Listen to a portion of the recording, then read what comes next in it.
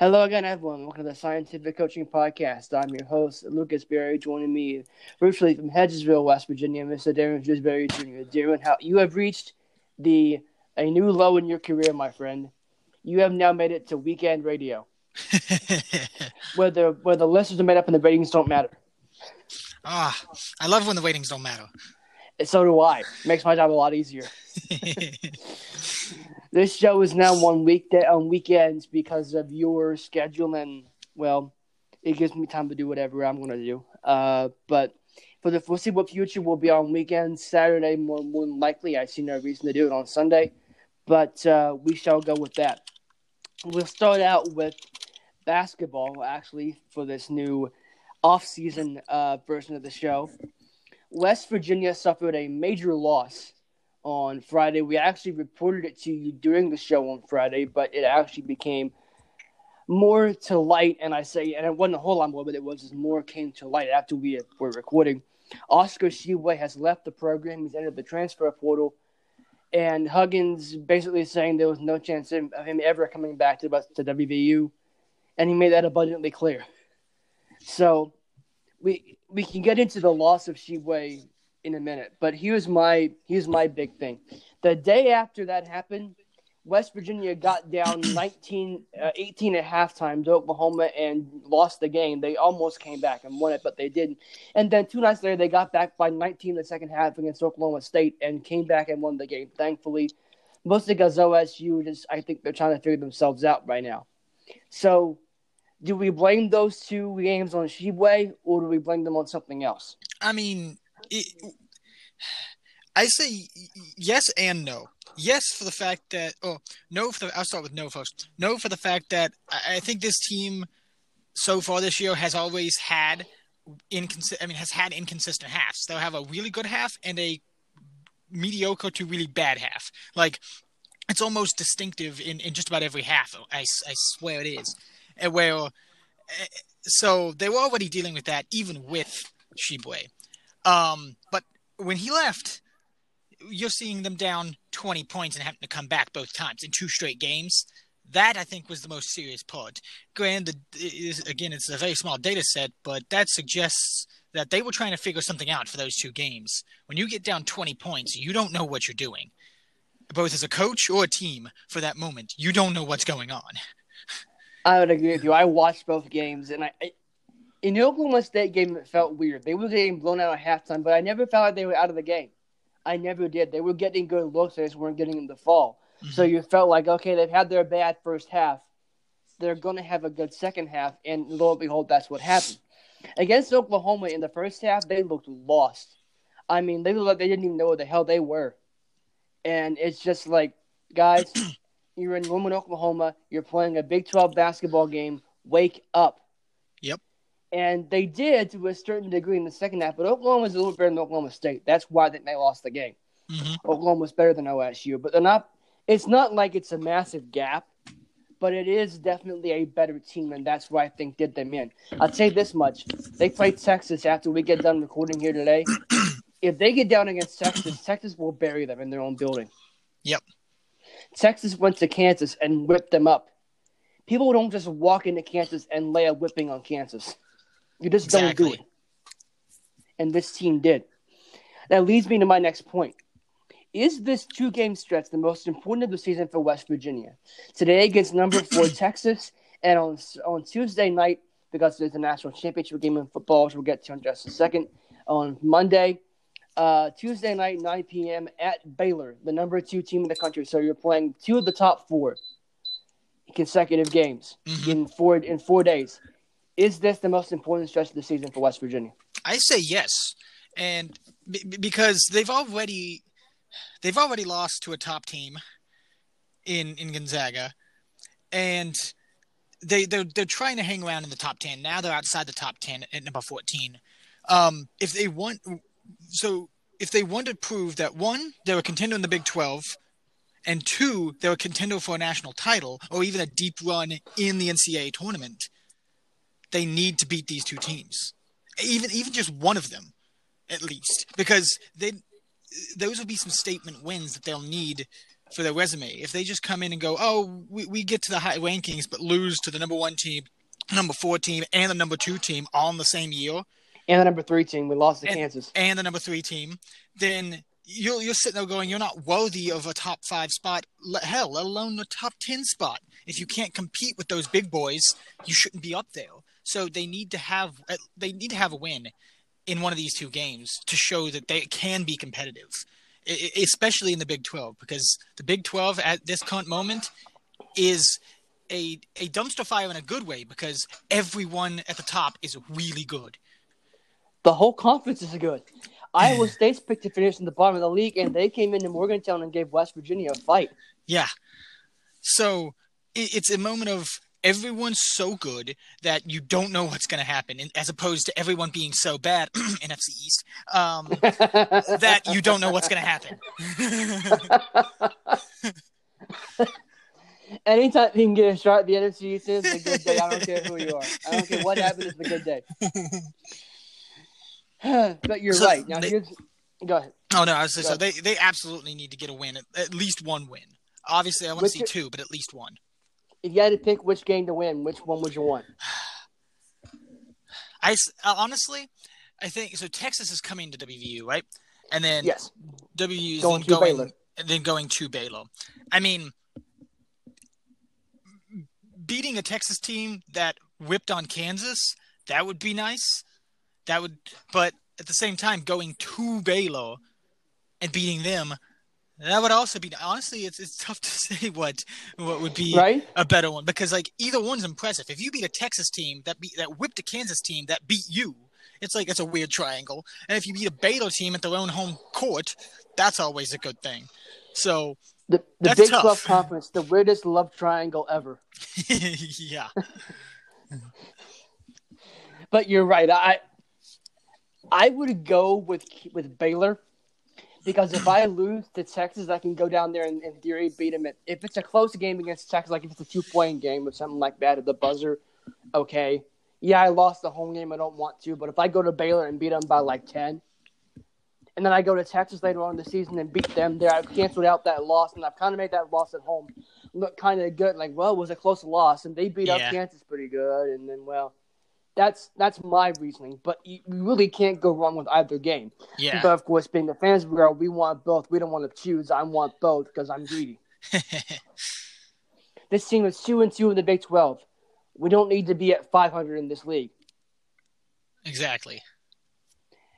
So, I mentioned the let's get to another WVU note before we change to the broader college landscape. West Virginia has a consensus All-American for the first time in quite a while in Darius Stills. And just so everyone is clear, consensus All-American, there are 6, I believe, major All-American lists. And they go up from like first, second, and third team All-American. And if you are on a majority of these lists, you're considered a consensus All-American.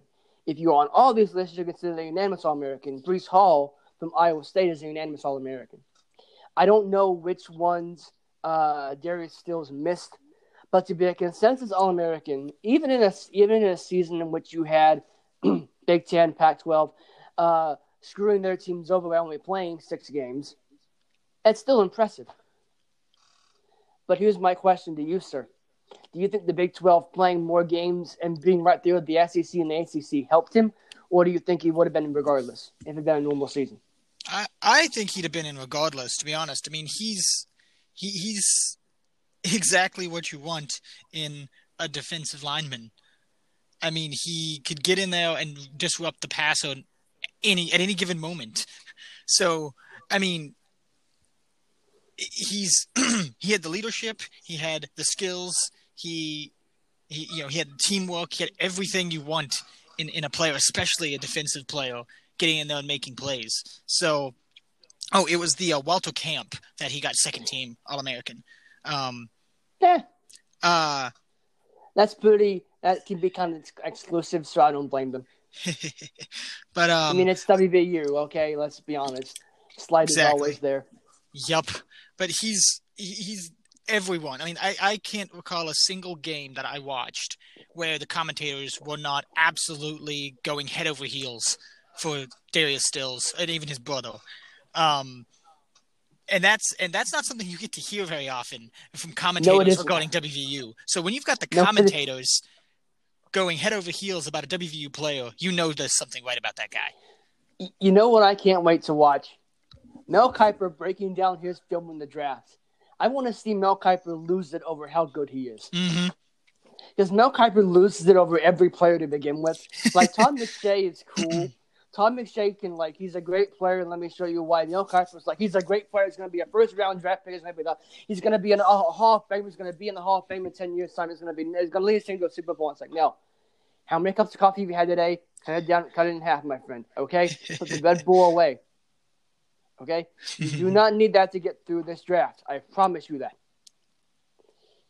Particularly day 3 when it's rounds 4 through 7, and it goes on from 12 till 7 p.m. Yeah. Wait. Oh, so this says that Stills was the first WU defensive lineman to earn a spot on the Walter Camp All-America team since 1924. Wow. Yeah. That is something else. Does it say who the 1924 guy was? It doesn't say. He was also second team by the Football Writers of America, but everybody else, he was first team All-America. Hey, look at that, though. Oh, there were two more, sorry. Phil Steele and the Athletic also were second team. I didn't even they were so tiny there, I didn't see them. So he was I guess about 50-50 in terms of first team, second team. But still, that's still not bad, though. That's like 9 different 1, 2, 3, 4, 5, 6, 7, 8. Yeah, 9 different All-America, and he was on every one of them in some respect. So that's amazing. To be clear, though, the 6 that I said earlier is the official for consensus. Yeah. Phil Steele and the Athletic is just a bonus. Yeah. But here's the thing. If you make those lists, you're going to report it because it's good. Okay? Mm-hmm. You're not going to go, don't care. No, you're going to report that. Yeah.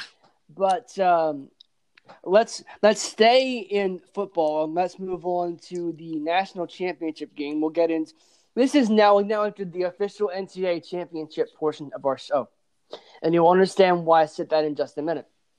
First, we get to the national championship game. Alabama, last I saw, was an 8-point favorite over Ohio State. Well, I look up if that line has changed. Is it at 8 fair? Honestly, I'm going to say the same thing I said last week and even before. Alabama is steamrolling everybody. And I don't think Ohio State's going to be an exception. I'm still kind of surprised Ohio State's there. However, it was last week when I was paying attention to the score, I was sitting there going, you know what? I don't want Ohio State to win because I don't think they should be here. But I also don't want Clemson to win because Clemson's annoyed me in a lot of respects this year, especially Trevor Lawrence. You have a vendetta against Trevor Lawrence. And also, I want to add that while I totally agreed with Dabo Swinney, if you're going to make these comments public, you better back them up. And he didn't back them up at all. So he kind of deserved to get his butt whooped. So it was a very conflicting moment for me because I'm like, I want both of them to lose. See, this is what college football does. It makes you care about teams you don't root for. Yeah. That's why. It gives you that emotionally conflicting moment against a team you have no dog in the fight over. This is what the sport does to you. It drives you to loading tanks the day you die. Yeah. Go ahead. I was going to say, but Alabama's win over Notre Dame was exactly what we expected because Notre Dame had absolutely no business being in the college football playoffs. If even less so or more so, I don't know. Either way, they had even less of a reason to be in the CFP than Ohio State did. And I don't know what the playoff committee was thinking. You know what it comes down to?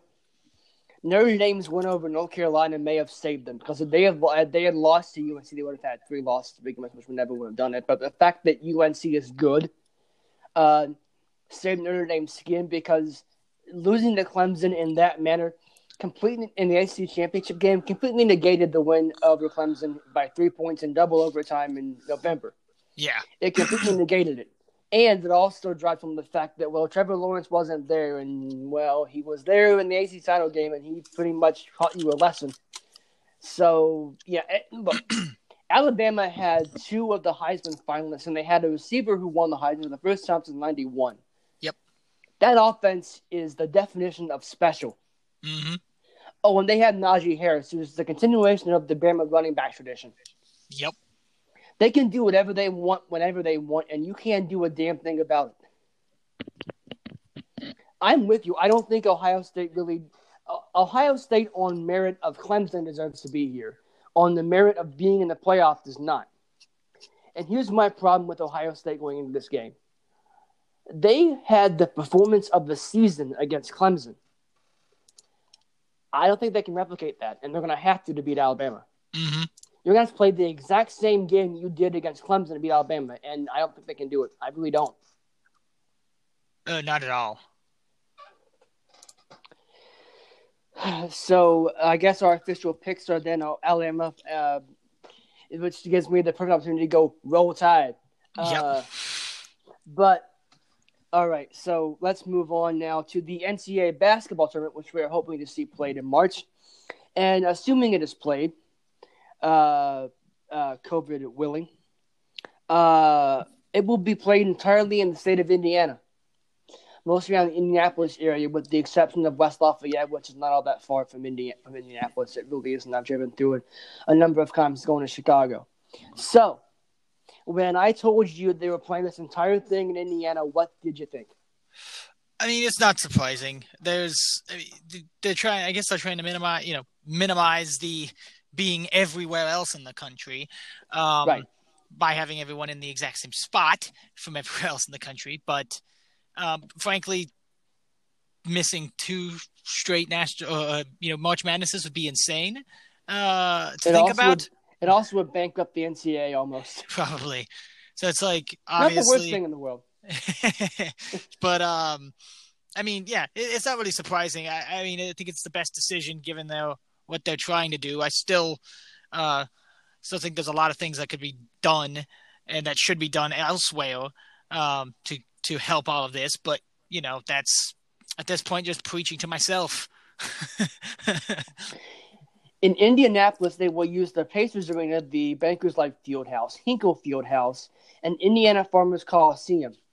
Hinkle Fieldhouse is the home of Butler. Indiana Farmers Coliseum, I have no idea what building they are. Mackey Arena, the home of Purdue, and Assembly Hall in Bloomington, Indiana, will be used as well.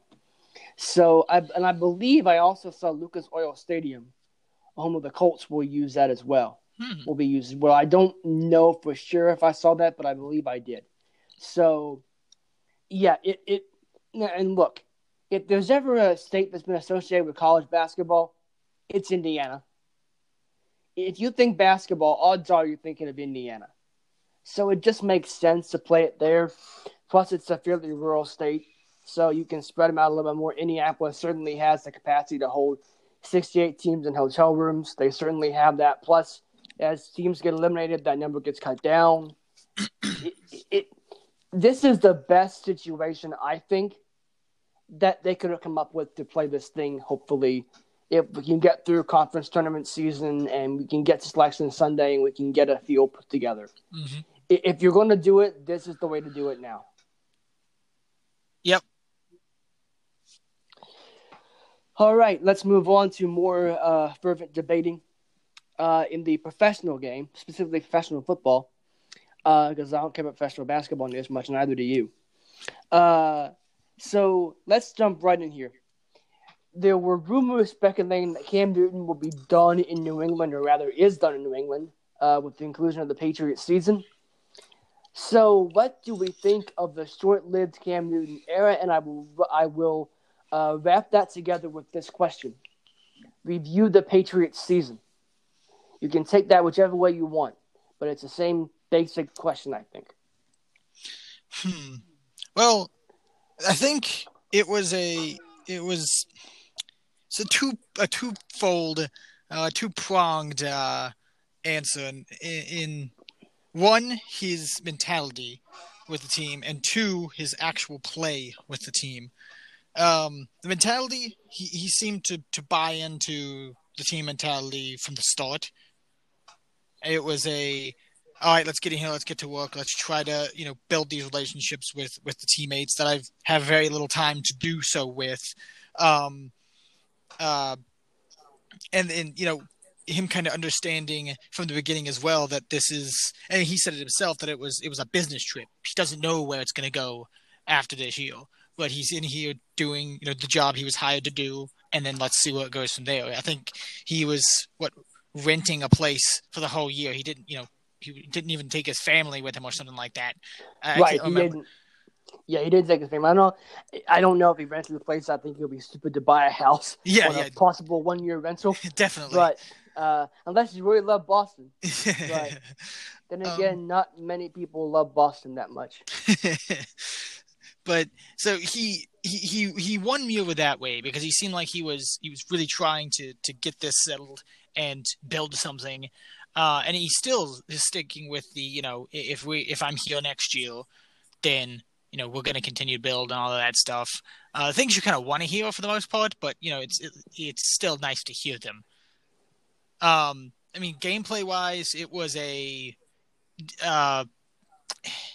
kind of akin, in a worse way, to my couple years of picking Drew Brees as a fantasy quarterback, where 1 week he might put up 40 points, the next week he's putting up 5. Because you don't know what's going to be happening in the game. But Drew Brees, it was more so a game plan. Like, are they going to be running a crap ton and he just doesn't need to throw, or is he going to be throwing a crap ton? For New England, it was kind of the same, but Newton was making a ton more mistakes than what Drew Brees would have done in these. And, of course, I'm only making these connections because of my fantasy leagues in the past. And I had Cam Newton on my alternate league just because for a little while. Because, frankly, there weren't too many other ones in that league that I wanted. I had Deshaun Watson, too. But we'll get to him. But it was like, all right, well, he puts up 32 points, or 300-some yards, a couple touchdowns against Seattle, and – who is now a playoff team, and then right after that week, wasn't he gets put on the COVID list? No, the next game was the next game was Vegas, and then it was that's right, Vegas. Yep, and then he comes back, he plays like he'd forgotten how to play football, and it was just a big mess from then on. I mean, I don't know, he threw, 10 or 11 interceptions on the season, which, again, that's not horrible. That's less than an interception a game, but he also fumbled away a couple. And he also had, 4 passing touchdowns? Yeah. He did a lot of rushing. He broke a lot of Patriots records that had stood for a long time. Because, for the last 20 years, we had a quarterback who didn't run. But so he definitely made a name for himself in some way, in a lot of good ways and some not so good ways. But he's there in the record books for probably a long while. Because I don't think they'll get a rushing quarterback for anytime soon. So who's the premier rushing quarterback in college? Who do we go after? We will get to that, okay? We have plenty of time to get to that. Yeah. So it was...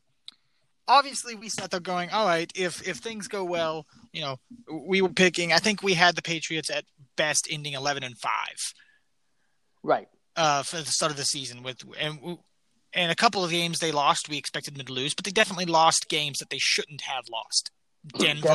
Denver, they shouldn't have lost that first Buffalo game. They very well should have beaten them. They should have shown up against the Rams. Yeah, they spent all their points, their Los Angeles money against the Chargers and said, all right, we're broke now when they played the Rams. All they needed was one. All they needed was a single in Canadian football to win that game. Mm-hmm. So they got obliterated by 49ers team who has been really weird this year. Like they just lost a bunch of weird games. Yeah. that they that shouldn't have 49ers lost. game, I tried to forget that game, honestly. Yeah, it was like, what in the world's going on? And then of course, I And mean, the but they sad turn around the and they sad beat. thing is, oh, Oh, go ahead. sorry. Sorry. They turn around and they beat good teams too. I mean, they beat Ravens, which I mean they're not the best team in the league this year by any means, but They're a playoff team. they're still a playoff team, and they're still they still ended what 11-5. Mm-hmm. And they beat a Cardinals team who ended 10-6 or 11-5. So they beat some good teams, but they lost to some really bad teams. I mean, the Raiders ended up basically horrible. So that the Raiders followed the exact same pattern they did last year. They got off to a good start and they lost 4 of their last 5. They missed the playoffs. Mm-hmm. It's the exact same pattern, which is really kind of funny, to be honest with you. Exactly. So it was a very weird season, and they very well should have ended better.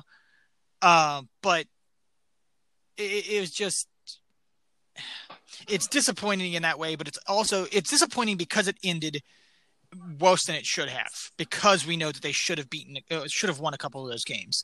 But it's also not as disappointing because it still could have been worse, given that the entire team had basically no identity all season. We didn't know what this team was at all season. I don't think Bill knew. I don't think so either. Scratch that. I know he didn't know. It's like if Belichick doesn't know what this team is, that's a problem. Yeah. At any one moment, you didn't know what this team was good at. All we knew is that J.C. Jackson could pick off a ball. If it was in his direction, it was coming into his hands. And Nick Folk can make a 50-yard field goal. Yeah, and Bailey can punt really well. Yeah, I mean, we've done that now. Him and Olszewski and Slater were all pro honors. Uh-huh. So special teamers. It was all special teams. It was the only thing that was if relatively that's decent. The only thing good about your team, there is a problem. Yes. However, there is a very big problem. However, it's who better to have it than Slater, Olszewski, and Bailey. Right. Exactly. Because, I mean, Olszewski came in and he stepped in really quickly and took over role there and did really well at it. In that loss to Houston, I listened to the Patriots radio broadcast, and Scott Zolak, the play-by-play man, was giving Olszewski the hairdryer. He was completely going off on him. He was just, calling him basically shitty. That's what he was basically saying. And I'm like, Gunner can go to him and go, I'm all pro, man. Suck it. He should, because I want to see that fight. Yeah.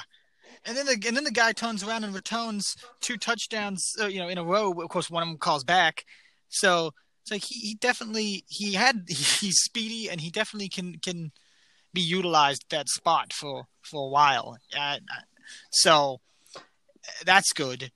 And then of course Slater is always someone you want to give him all the honors, just because of everything he's done. And nothing says for the brand like a punter. Just at the top of the league punter. I mean, what he topped the league in average, punting yards, right, or near the top. And the number of times the Patriots punted, that's pretty impressive. Yeah. So that's a for the brand moment if I've ever seen one. Mm-hmm. Yes, it is. Pat McAfee, if he wasn't a diehard Colts guy, would be really proud. Oh, boy. And, of course, his dad rooted for the Pittsburgh, I'm going to say like he did, Steelers. Oh, boy. But, yeah, I'm with you. I think Cam, it was a mixed bag. It was good, bad. There was no identity. You felt like there were times when Cam was starting to figure it out. He turned the corner a little bit. And you go, okay, if this is sustained, there's something here. But as soon as he started making that corner, he made a U-turn.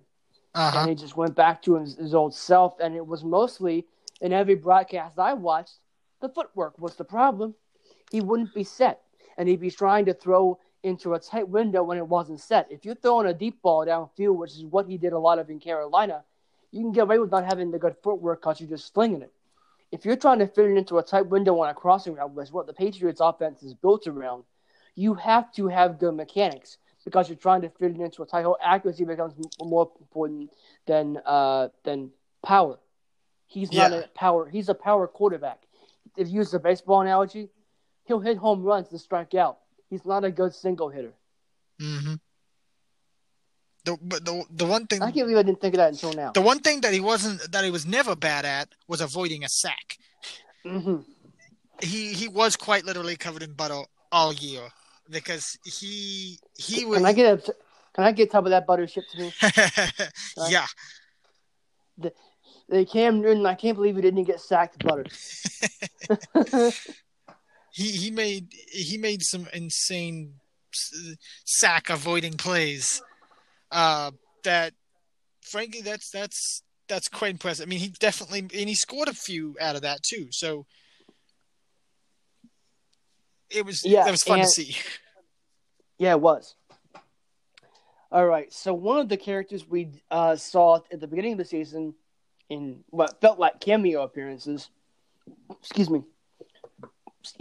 I'm having coffee right now, and that may have come back to haunt me. Was Julian Edelman. And there has been speculation of whether or not his time in New England and the NFL is up. What says you? It's weird because I've not seen any of that yet.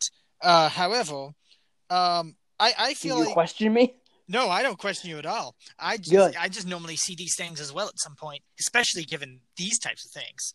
However, I feel like he's got at least one more year in him. I mean, just based on the mentality he's kind of showing on, let's just say, Instagram, for example. He seems to have that let's tone this around. We got one more time to do it, mentality. It's like, let's go. He doesn't seem to have that I'm done feel to anything he's doing on the interwebs that I can see. And I definitely don't think that it'd be, especially if you're starting a quasi rebuild in some way next year. I feel like it's important to have him around for that at least one more year, because you have to instill that leadership, that veteran leadership that he's going to give. And so I don't know. I would hope the organization doesn't say, we don't want him anymore.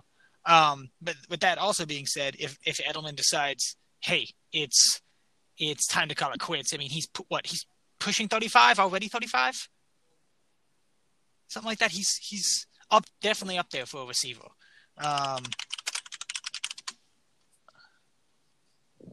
Yeah, he'll be 35 in May. So next season, at the start of next season, he'll be 35. And yeah, like I said, that is quite old for a receiver. Let's see, how old's Larry Fitzgerald? Because I think there was something about, I don't think he's confirmed it, but there was Fitzgerald's 37. So, wow. He's 3 years older than Edelman. Whoa. Edelman came in the league in 2009. Yep. And Larry Fitzgerald came in 2005. Mm-hmm. How young was Fitzgerald when he came in the league? That's a good question. Because, I mean, think about it. That's 5 years difference in NFL career length and only 3 years in actual age. I think if he came in 2005, he'd have been 21. If he was drafted in he was drafted in 2005, he'd have been 21 because he was born in August of 83. Man, he's old. Yeah. So I think for Edelman, if he happens to go, this is the way I want it. I don't think he wants to end his career on the way the season ended, especially the way the season ended with him not playing in it. No. I can't see Edelman going, this is the way I want to hang up my cleats. So I feel like he's got one more in him. But with that being said, if he does decide to call it quits, I mean, what else is there for the man to accomplish? A Super Bowl MVP, 3 Super Bowl rings.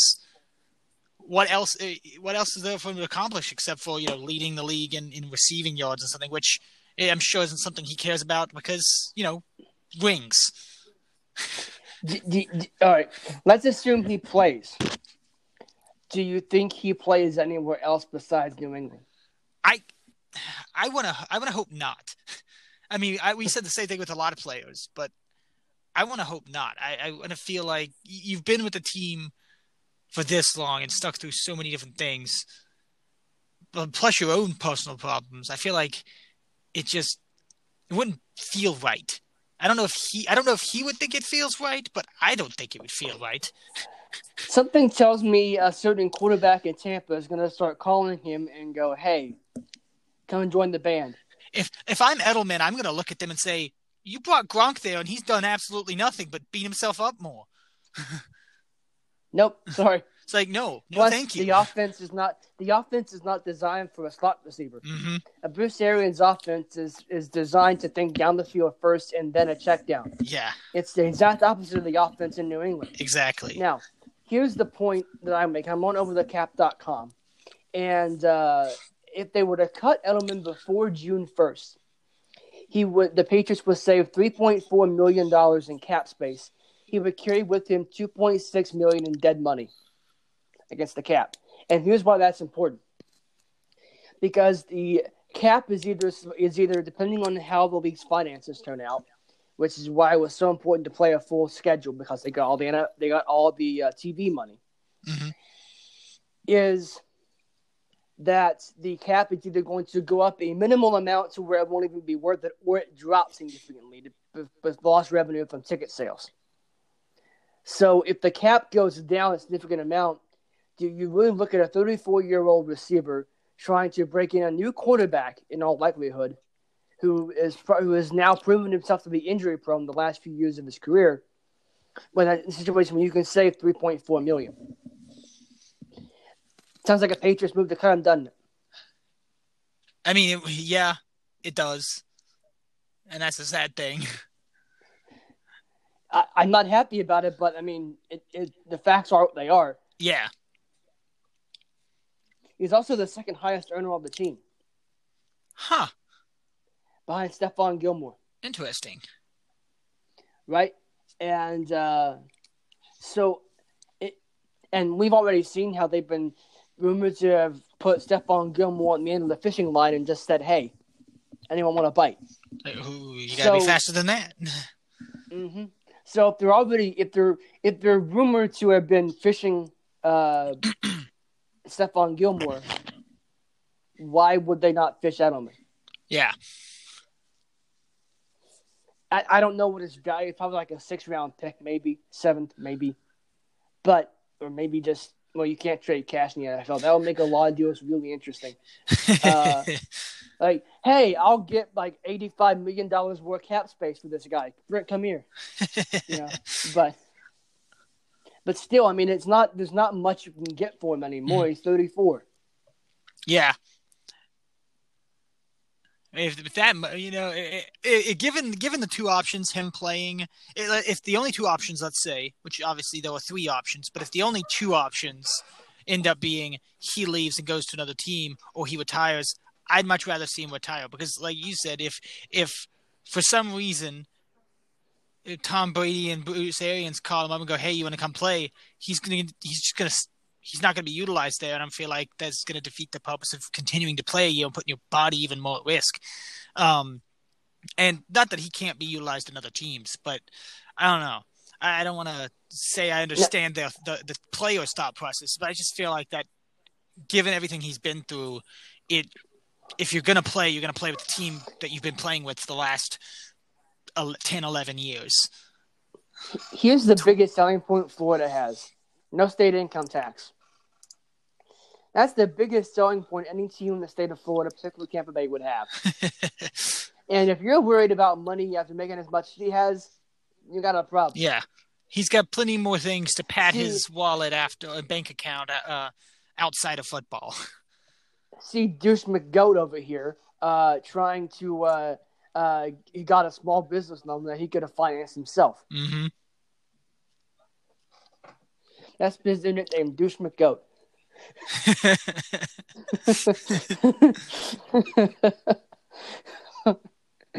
Oh, boy. I told you ratings don't matter. I can say what I want now. Yep. All right. We mentioned Deshaun Watson earlier, and he's got a new GM.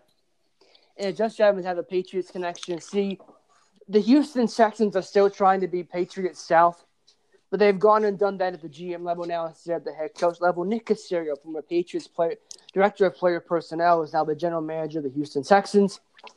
This reportedly sent Deshaun Watson into a bout in which he has not answered any calls from the organization and is reportedly telling his teammates he wants to trade. It is not to do with Caserio's hiring, but rather the team told him he would have a say in the matter, and they didn't even ask him. I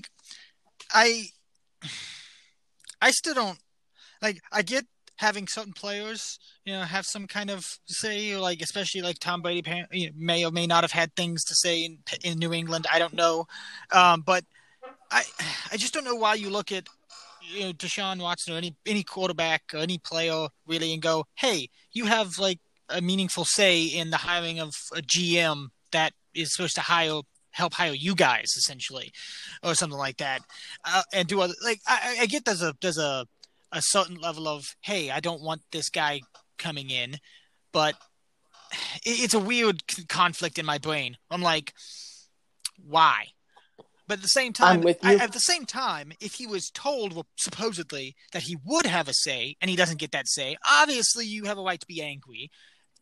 Obviously, I still can't wrap my head around exactly why he should ever have a say. Not because it's Deshaun Watson. Let's make that clear. But because it's a player who is technically, underneath all these guys. Not underneath, but a subordinate. What's a word that doesn't mean it? I'm trying to say it in such a non-demeaning way. The chain of command flows down. Yes. Every way I say it, I'm like, this sounds demeaning. I don't mean it. I promise. When I mean it, but I don't mean it. This also involves the Texans head coaching search, which we'll get into in a little bit. The Texans, Deshaun Watson wants Chiefs offensive coordinator Eric Bieniemy to be his head coach. And the Texans have refused to talk to him. They did not request permission from the Chiefs to talk to him. They're the only team that has an opening that didn't do that. That didn't talk to him?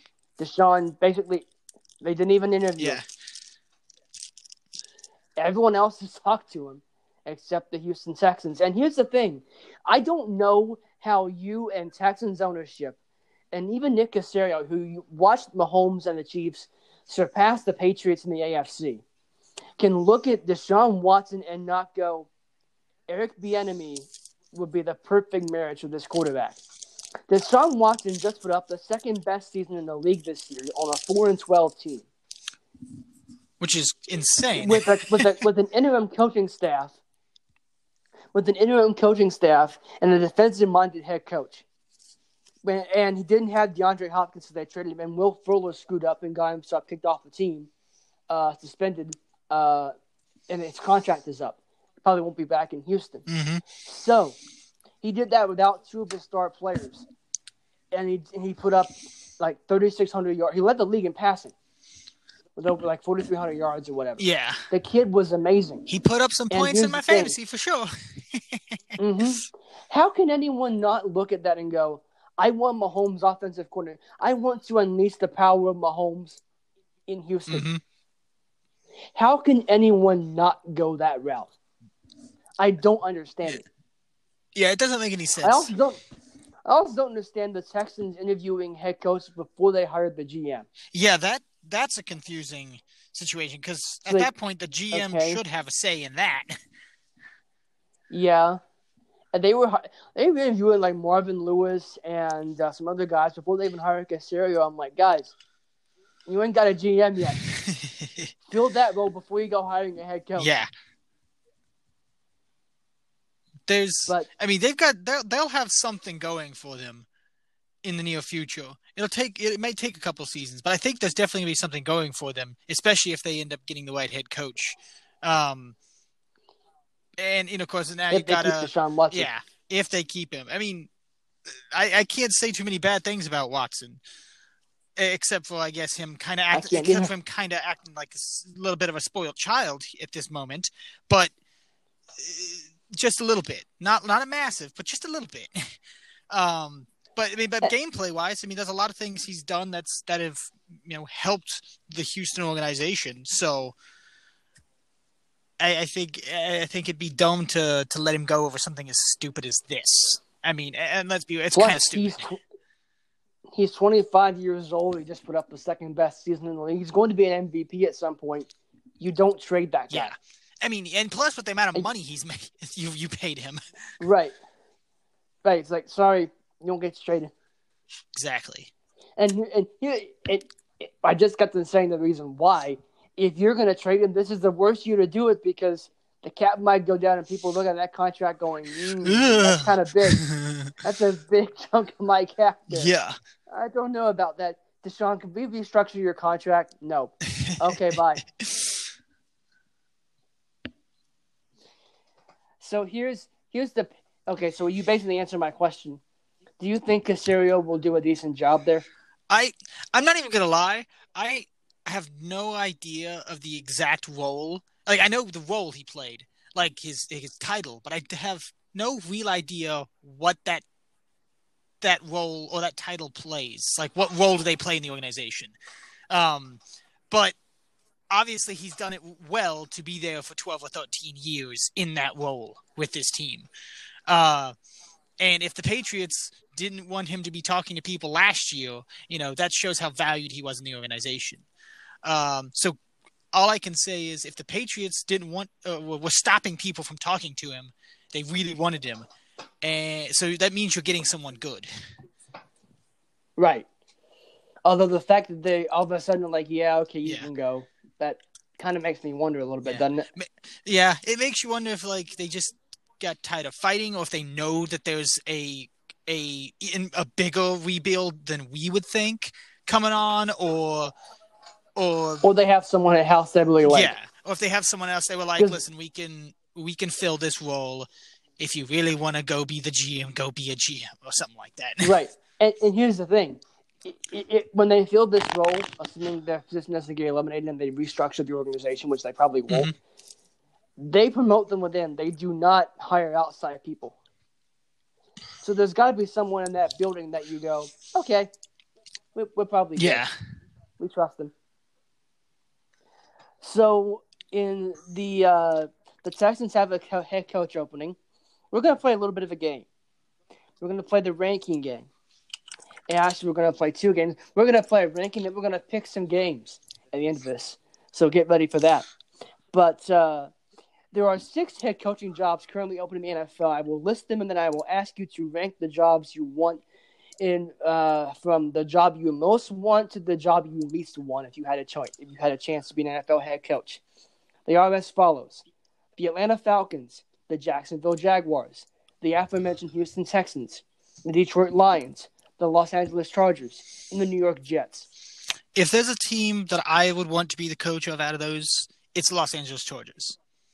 They have got everything in place to be a contender, despite the fact that they had a less than optimal record this year.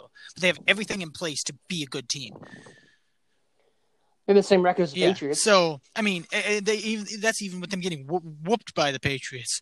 But they, especially being... They didn't lose again after that. And they went on a roll. And that says something, especially when you've got a rookie who comes in probably not expecting that he would be starting so early and taking over, breaking rookie records, which I believe the passing touchdown record he broke was owned by Baker Mayfield. So, haha, Baker Mayfield, I guess. Coming in and they did well given that situation. I think and then of course ending the season on 4 game-winning streak. You said, I think so. Yeah, that's a positive. I think, but given all that, that's the team I would want to pick out of all those first because they've got everything in place, and it's a little less work for me to have to try to build more of that puzzle, which is, I agree with that. In a way, I'm a little lazy that way. However, it's still a challenge to make sure you get those right pieces to make sure that that's a competitive team. Well, they've proven they have talent. They just have to find a way to put it all together. The Chargers have never been a not talented team. Exactly. Um, in and I'll go ahead and jump from first to last. Um, I would never want to be a New York Jets coach. I would never want to be in the New York Jets organization because I don't think especially in the last 10 years they have any idea what they're doing as an organization at all. I'm So with you. I want zero part in the that. word organization does not Yeah, apply to them. That is a company. exactly. It is no longer an I want organization. absolutely no part in that organization or whatever. For one reason, in the fact that I'm biased and I absolutely hate the Jets. For the second reason being that they literally have no clue what they're doing. They would. The NFL arguably would be better off not having them in this organization, and we probably would be a better No, you missed the comic. We missed the comic relief. Yeah, you're right. I would miss laughing at them every year. Here's another wrinkle to the Jets. Here's another wrinkle to the Jets situation. Their owner Woody Johnson was the ambassador to the UK under the Trump administration. When that administration leaves office January 20th, he's coming back into the fold. Oh my!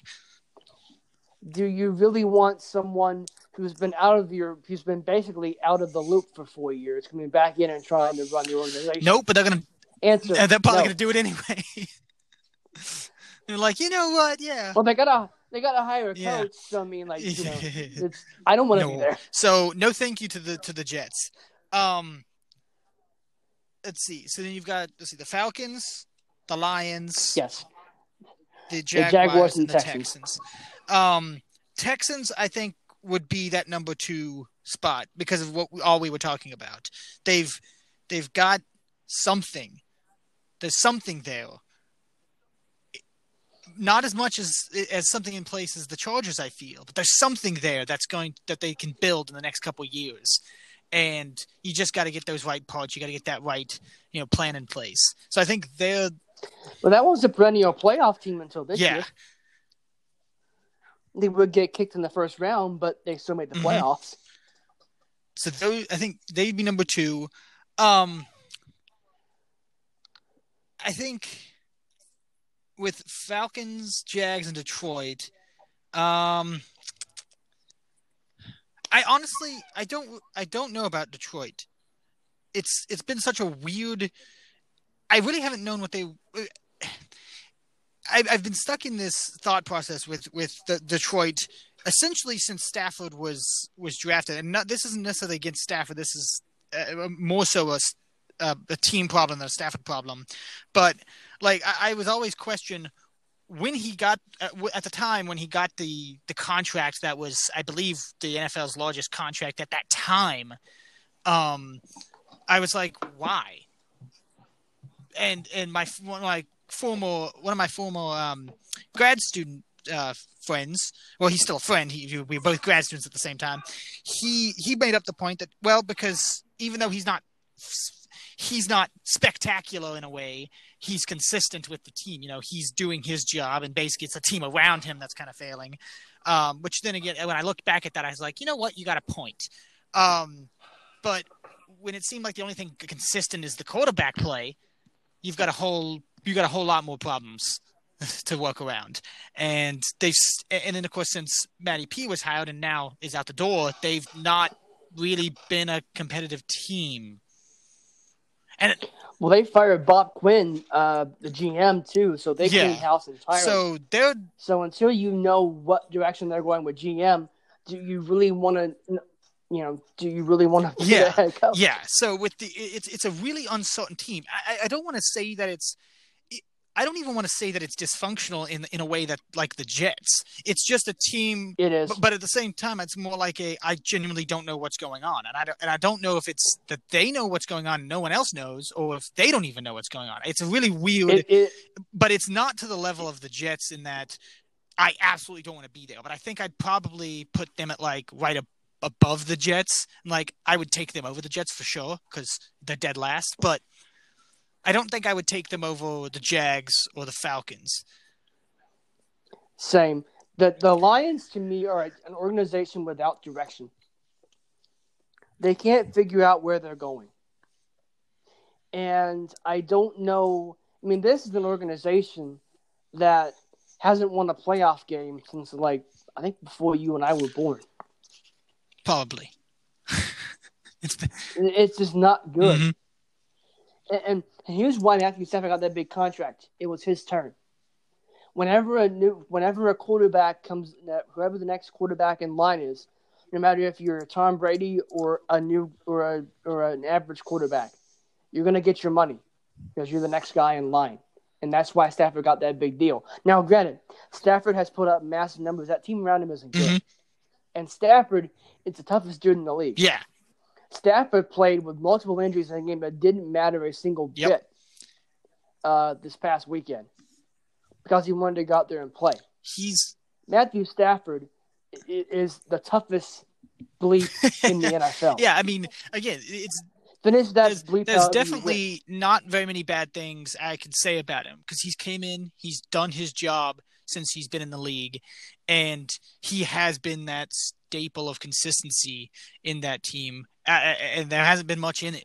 So that says something for me. He comes in there, he does his job, he doesn't complain, and he generally does it quite well. So, yeah, it definitely. That's the one thing I would be excited about working with if I was someone who was coming in to that head coaching position. Although he is getting older. That is also true. He's got a lot of injuries too. Yeah. I mean, I sit there and I forget how long he's been in the league. Like, I always forget, oh yeah, he's already over. He's at 32. He's been in the league for pushing 10 years at this point. Like, he was drafted in 2009. Yeah, wow. Yeah, it really has been that long. So like I always forget, and I don't know why. It's just I sit down and go, oh, he's still kind of young. And wait a minute. He's one of those players you take for granted until he retires, and you go, oh wait, what? Where'd the time go? Yeah. All right, let's round out this list. 3 and 4, Atlanta, Jacksonville. Who finishes above who? I think I would put Jacksonville first because I don't know exactly why. I think it's just like I think it's the sheer challenge of going, oh yeah, let's turn around a one-loss team and see how that goes. And then with Atlanta, it's also like, I mean, if you replace the right people, they could be doing something right because they blew a lot of leads in games that they could have won. So this season for them could have been much different. So fixing that, and you've got a competing team again. But at the same time, the challenge of turning around a one-victory team. So I think just for the challenge of turning around the one-victory team, with I don't even know what else is going on there, is slightly more entertaining in a way. But if that makes any sense. But I think either one of them, I think it's more of I could flip a coin. And either one of them would probably be all right. There's still better options than Detroit or New York. That's fair. I would put the Falcons first, ahead of the Jaguars for this reason. Better organization. Arthur Blank has proven he cares about that team. I'm not entirely convinced Shad Khan really cares about the Jacksonville Jaguars. I'm just not. And here's the thing. I don't know if I'm going to be moving to London. You know, Shad Khan already owns a Premier League team. That's in right. London. I totally forgot about that. He's tried to buy Wembley Stadium from the English FA, which got shot down when everyone in England got like, you can't sell the national stadium to this man. So I mean, I there's so many things wrong with that organization, and really outside of that 2016 team that made the AFC Championship game against the Patriots, when have they ever been competitive? I have no idea. When have the Jaguars been good? Yeah. 2007, they made it to the playoffs against the Patriots and lost because who didn't? But it's like, okay, but yeah, I would put the Falcons in because it's a better organization that can get along with the owner. Totally forgot about the fact that he was trying to buy. Although, yeah, that's a good point. I completely forgot about that. All right, so for our story in place of one, we're gonna play Pick'em. There are 6 wild card games this weekend. The NFL is calling it Super Wild Card Weekend for reasons no one quite understands. So dumb.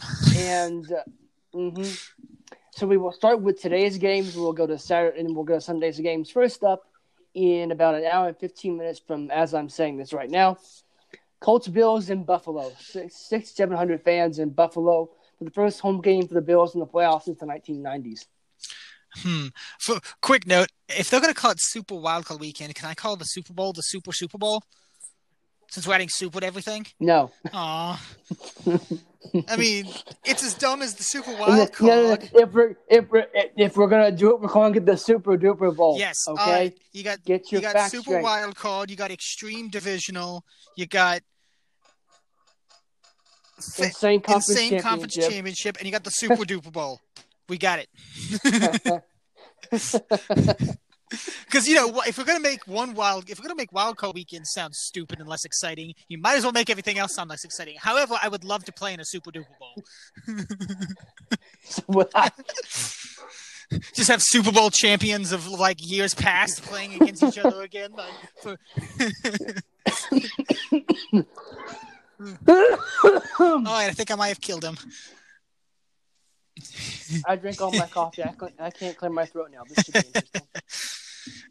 Okay, Buffalo, Indianapolis. Pick the game, man. I mean, Buffalo's on a roll. I mean, I can't not pick them. Indianapolis is a really good team this year, and Phillip Rivers has done a good job since he's been there. But I mean, Buffalo's insane right now. I can't. You'd be crazy to pick against them. I agree with you 100%. Excuse me. Second game today. Rams at the Seahawks. We believe it will be John Wolford at quarterback for the Rams instead of Jared Goff, though I have not seen it. I have no idea who that is. He's their backup quarterback. He played last week when they beat a Kyler Murray-less for most of the game Arizona team to make the playoffs. He played in the AAF for Arizona. And, yeah, he's a gunslinger, but it's going to Seattle. Yeah, I think it's also crazy to sit down and pick Seattle against Seattle. I mean, even with Jared Goff, I would sit down and go, it's probably Seattle. But, yeah, same. I got to pick Seattle. I'm with you. Last game today, Deuce McGoat and the Buccaneers against Washington. Chase Young says he wants him. He's going to get him. Yeah. Does Washington have enough to win the game? I don't think so, but I'm going to sit here and say I am 100% going to be cheering for Washington to beat Tampa Bay. I don't think that's going to happen, but this is the end of the 2020 season. Nearing the end of the 2020 season, so it's still 2020. Anything can happen. And I want Alex Smith to win a playoff game. As well. It's been far too long for him. He may or may not start tonight. There's been some debate about whether I think he starts, but he may not play every snap.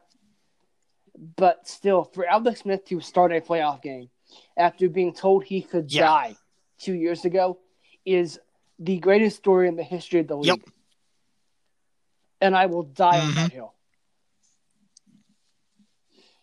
Games tomorrow. A rematch of last year's divisional round in a different location, though. The Ravens go to Tennessee instead of the Titans going to Baltimore. Does Lamar Jackson get his first playoff win ever? I mean, I think it'll be a close one, but I still got to wonder if Baltimore is going to figure out how to stop Derrick Henry. I don't think he can. I don't think anyone can figure out how to stop Derrick Henry. So I'm not convinced that the Ravens can be able to stop him this time. I guess it's more of a can they stop somebody else and push the game more onto Henry's shoulders. And I don't think that's going to hurt Henry, though. That's my thing. It's like if you're going to make Henry even more motivated to win this game by putting it on, he thrives on that. You might be hurting yourself if you try to take somebody else out and make them rely on Henry. So It's an absolutely tough challenge because you stop Henry or you try to stop Henry, he's going to run through you. You try to stop everybody else and make them rely on Henry, he's going to run through you. So really, it's how badly do you want to be ran through, and it's going to be badly regardless. Pretty much. Here's the thing: if I'm Baltimore, if Ryan Tannehill beats me, so be it. I mean, really, like I'm looking at Ryan Tannehill and going, yeah, I know you're playing well, but you got the best running back in the league in the last 10 years or so in the backfield. He's not beating me. You're gonna have to, my friend. Yeah. Good luck. Here's the thing, though. That game could be over in 2.5 hours with how much both teams run it. That game very well could be over in 2.5 hours. It starts at 1:05 tomorrow. We could be out of there by 3. Yeah. 4:40, top Bears at the Saints. And if you have a kid, this is the game that will be broadcast on Nickelodeon. And, that's just another thing the NFL, that the CBS and Viacom are doing, which is kind of fun, but also very weird. Very weird. I'll watch for pure curiosity's sake because I want to see how they put the broadcast together to gear it to kids. But more to the game, what says you? I want to pick the Saints, but also it's like I never really know with the Saints. It's a very weird thing with the Saints. It's always you think they should win games and somehow they blow it, but they're also a 12-4 team. So it's like it's very weird. But I think I still want to lean with the Saints. I'm with you. They're also a team that supposedly is going to get Alvin Kamara back this weekend, and their entire running back core after the running back core missed last week's game against Carolina. Oh, and this might be Drew Brees' last game if the Saints lose, period. Because there's been reports suggesting that if the if the Saints when the Saints season is over, whenever that is, Drew Brees will have. And also to a weird thing, I hadn't seen anything about that either. What have I missed? How have I missed this? But I believe it. This is called me having time to sit on my ass all day and you working. This is why I know things and you don't. You're actually earning a paycheck. That's why. But I feel like, I still, as I am every year, this is the time where I join the Saints bandwagon, because especially if I don't have the Patriots to root for, because I still want Brees to win that next ring. So Saints, please win it. Brees, don't retire just yet. Let's go. Who that nation? Here we go. The last game of the weekend, last game on Sunday. The Cleveland Browns, or I should say the COVID Browns, at the Pittsburgh Steelers. And if you have no idea why I'm referencing the Browns, good, right? Oh boy. Here's what I'm referencing. The Browns have an outbreak in their locker room. They have 6 players out and several coaches, including the head coach, as well as their offensive play caller. Going to Pittsburgh. No. Not good. Especially when you just beat... And the Steelers sacked Big Ben last week and other guys as well. The Steelers didn't care about that game. They care about this one. And when the Browns had barely beat the Steelers with all of that, then you're sitting there, you're asking to get beat, for all of those reasons. Even though Steelers have been a very weird 12-4 team, like they just don't seem like they've played like a 12-4 team this season. They haven't. They played like a 10-6 team. If you lose by 2 points to a Cleveland Browns team and you didn't have most of your big playmakers out there, then I think that's something to be said for the playoffs. You knew exactly what was going to happen come the playoff time. So I think Baker's going to get beat. Baker and the Browns are going to get beat in their first playoff game in God knows how long. Since 2002. Be one and done. Just like the Cincinnati Bengals of old. Oh, yes. The tradition persists in the state of Ohio. Getting beaten in the first round of the playoffs. See, this is what we have to do. If the Browns lose, you have to make a Strange Planet. You have to post a Strange Planet thing. The ritual persists. The ancient ritual persists. I can't remember the ancient said was in I there forget, or not, but yes. I feel like it definitely should be ancient if it isn't. Because at this point, it's ancient. Me too, honestly. Pretty much. Oh boy. So there's your wild card weekend picks. Can I get a Super Bowl pick out of you? Super Bowl pick, huh? Let's see. You don't have to give me the score. Just give me who you think will be there and who wins. So I'll tell you. Because we're too far out to the I'll tell you score. who I want to be in there, and then I'll tell you who I think could be in there. I'll stick with it. I still want New Orleans to go and win. They are exactly who I want to win. And simply because it's New Orleans, I don't think that's going to happen. So I'm going to stick with Seattle. I think I've kind of been on their train all year with they are a Super Bowl contending team. And I think they'll be the ones to make it for the NFC. But I definitely want the Saints to make it. And for the AFC, I'm gonna say that in its own way, I'm gonna say also who I want to make it.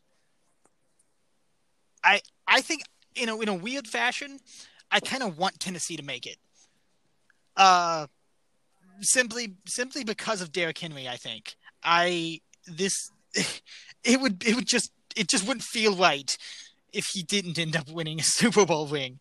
So I think I would want Tennessee to win, but I feel like the Buffalo's on so much of a roll that they're going to steamroll through the AFC. I feel like that's what's going to happen. So I'm going to say I want New Orleans versus Tennessee, but I think it's going to be Seattle and Buffalo. That would be a fun game. Both those would be fun for that matter. But I want New Orleans to do it as well for the same reason you do. I want Drew Brees to get a second ring. I'm also weary of the fact that this is a Saints team that has played well, but it's had games when you just go, what? And those mostly happen after January 1st. And that is a problem. So in the NFC, the Green Bay Packers seem to beat me. Plus, they have home field crap! advantage. I totally forgot about the Packers and the Chiefs are sitting up there because they don't have games this week. I just scrolled past them. But do you know what the average temperature in Green Bay, Wisconsin is in January? Too cold.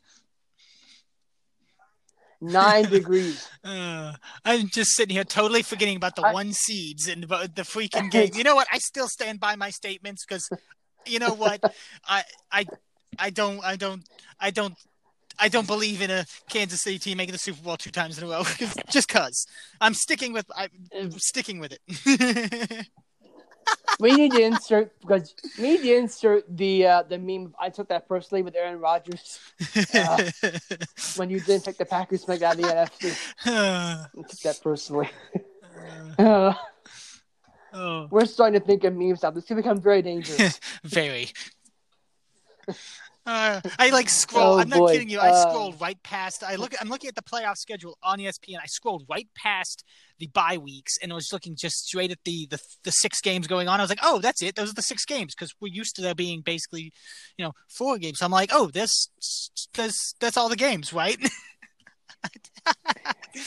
That's funny. The Packers again. Who am I going to take from the AFC? I want to say the Chiefs because I don't know who can stop them. But the Bills, you know what? I'm going to go Packers-Bills. Because that Bills team is good and they're motivated. Yeah. And if all you have to do is go to Kansas City and win, I wouldn't put it past them. I agree. I really wouldn't. Because here's the thing. Josh Allen can get in a gunfight with Mahomes and win. Everyone else in the AFC is bringing a knife to a gunfight when they go up against Mahomes. Josh Allen's coming fully loaded. Oh, definitely.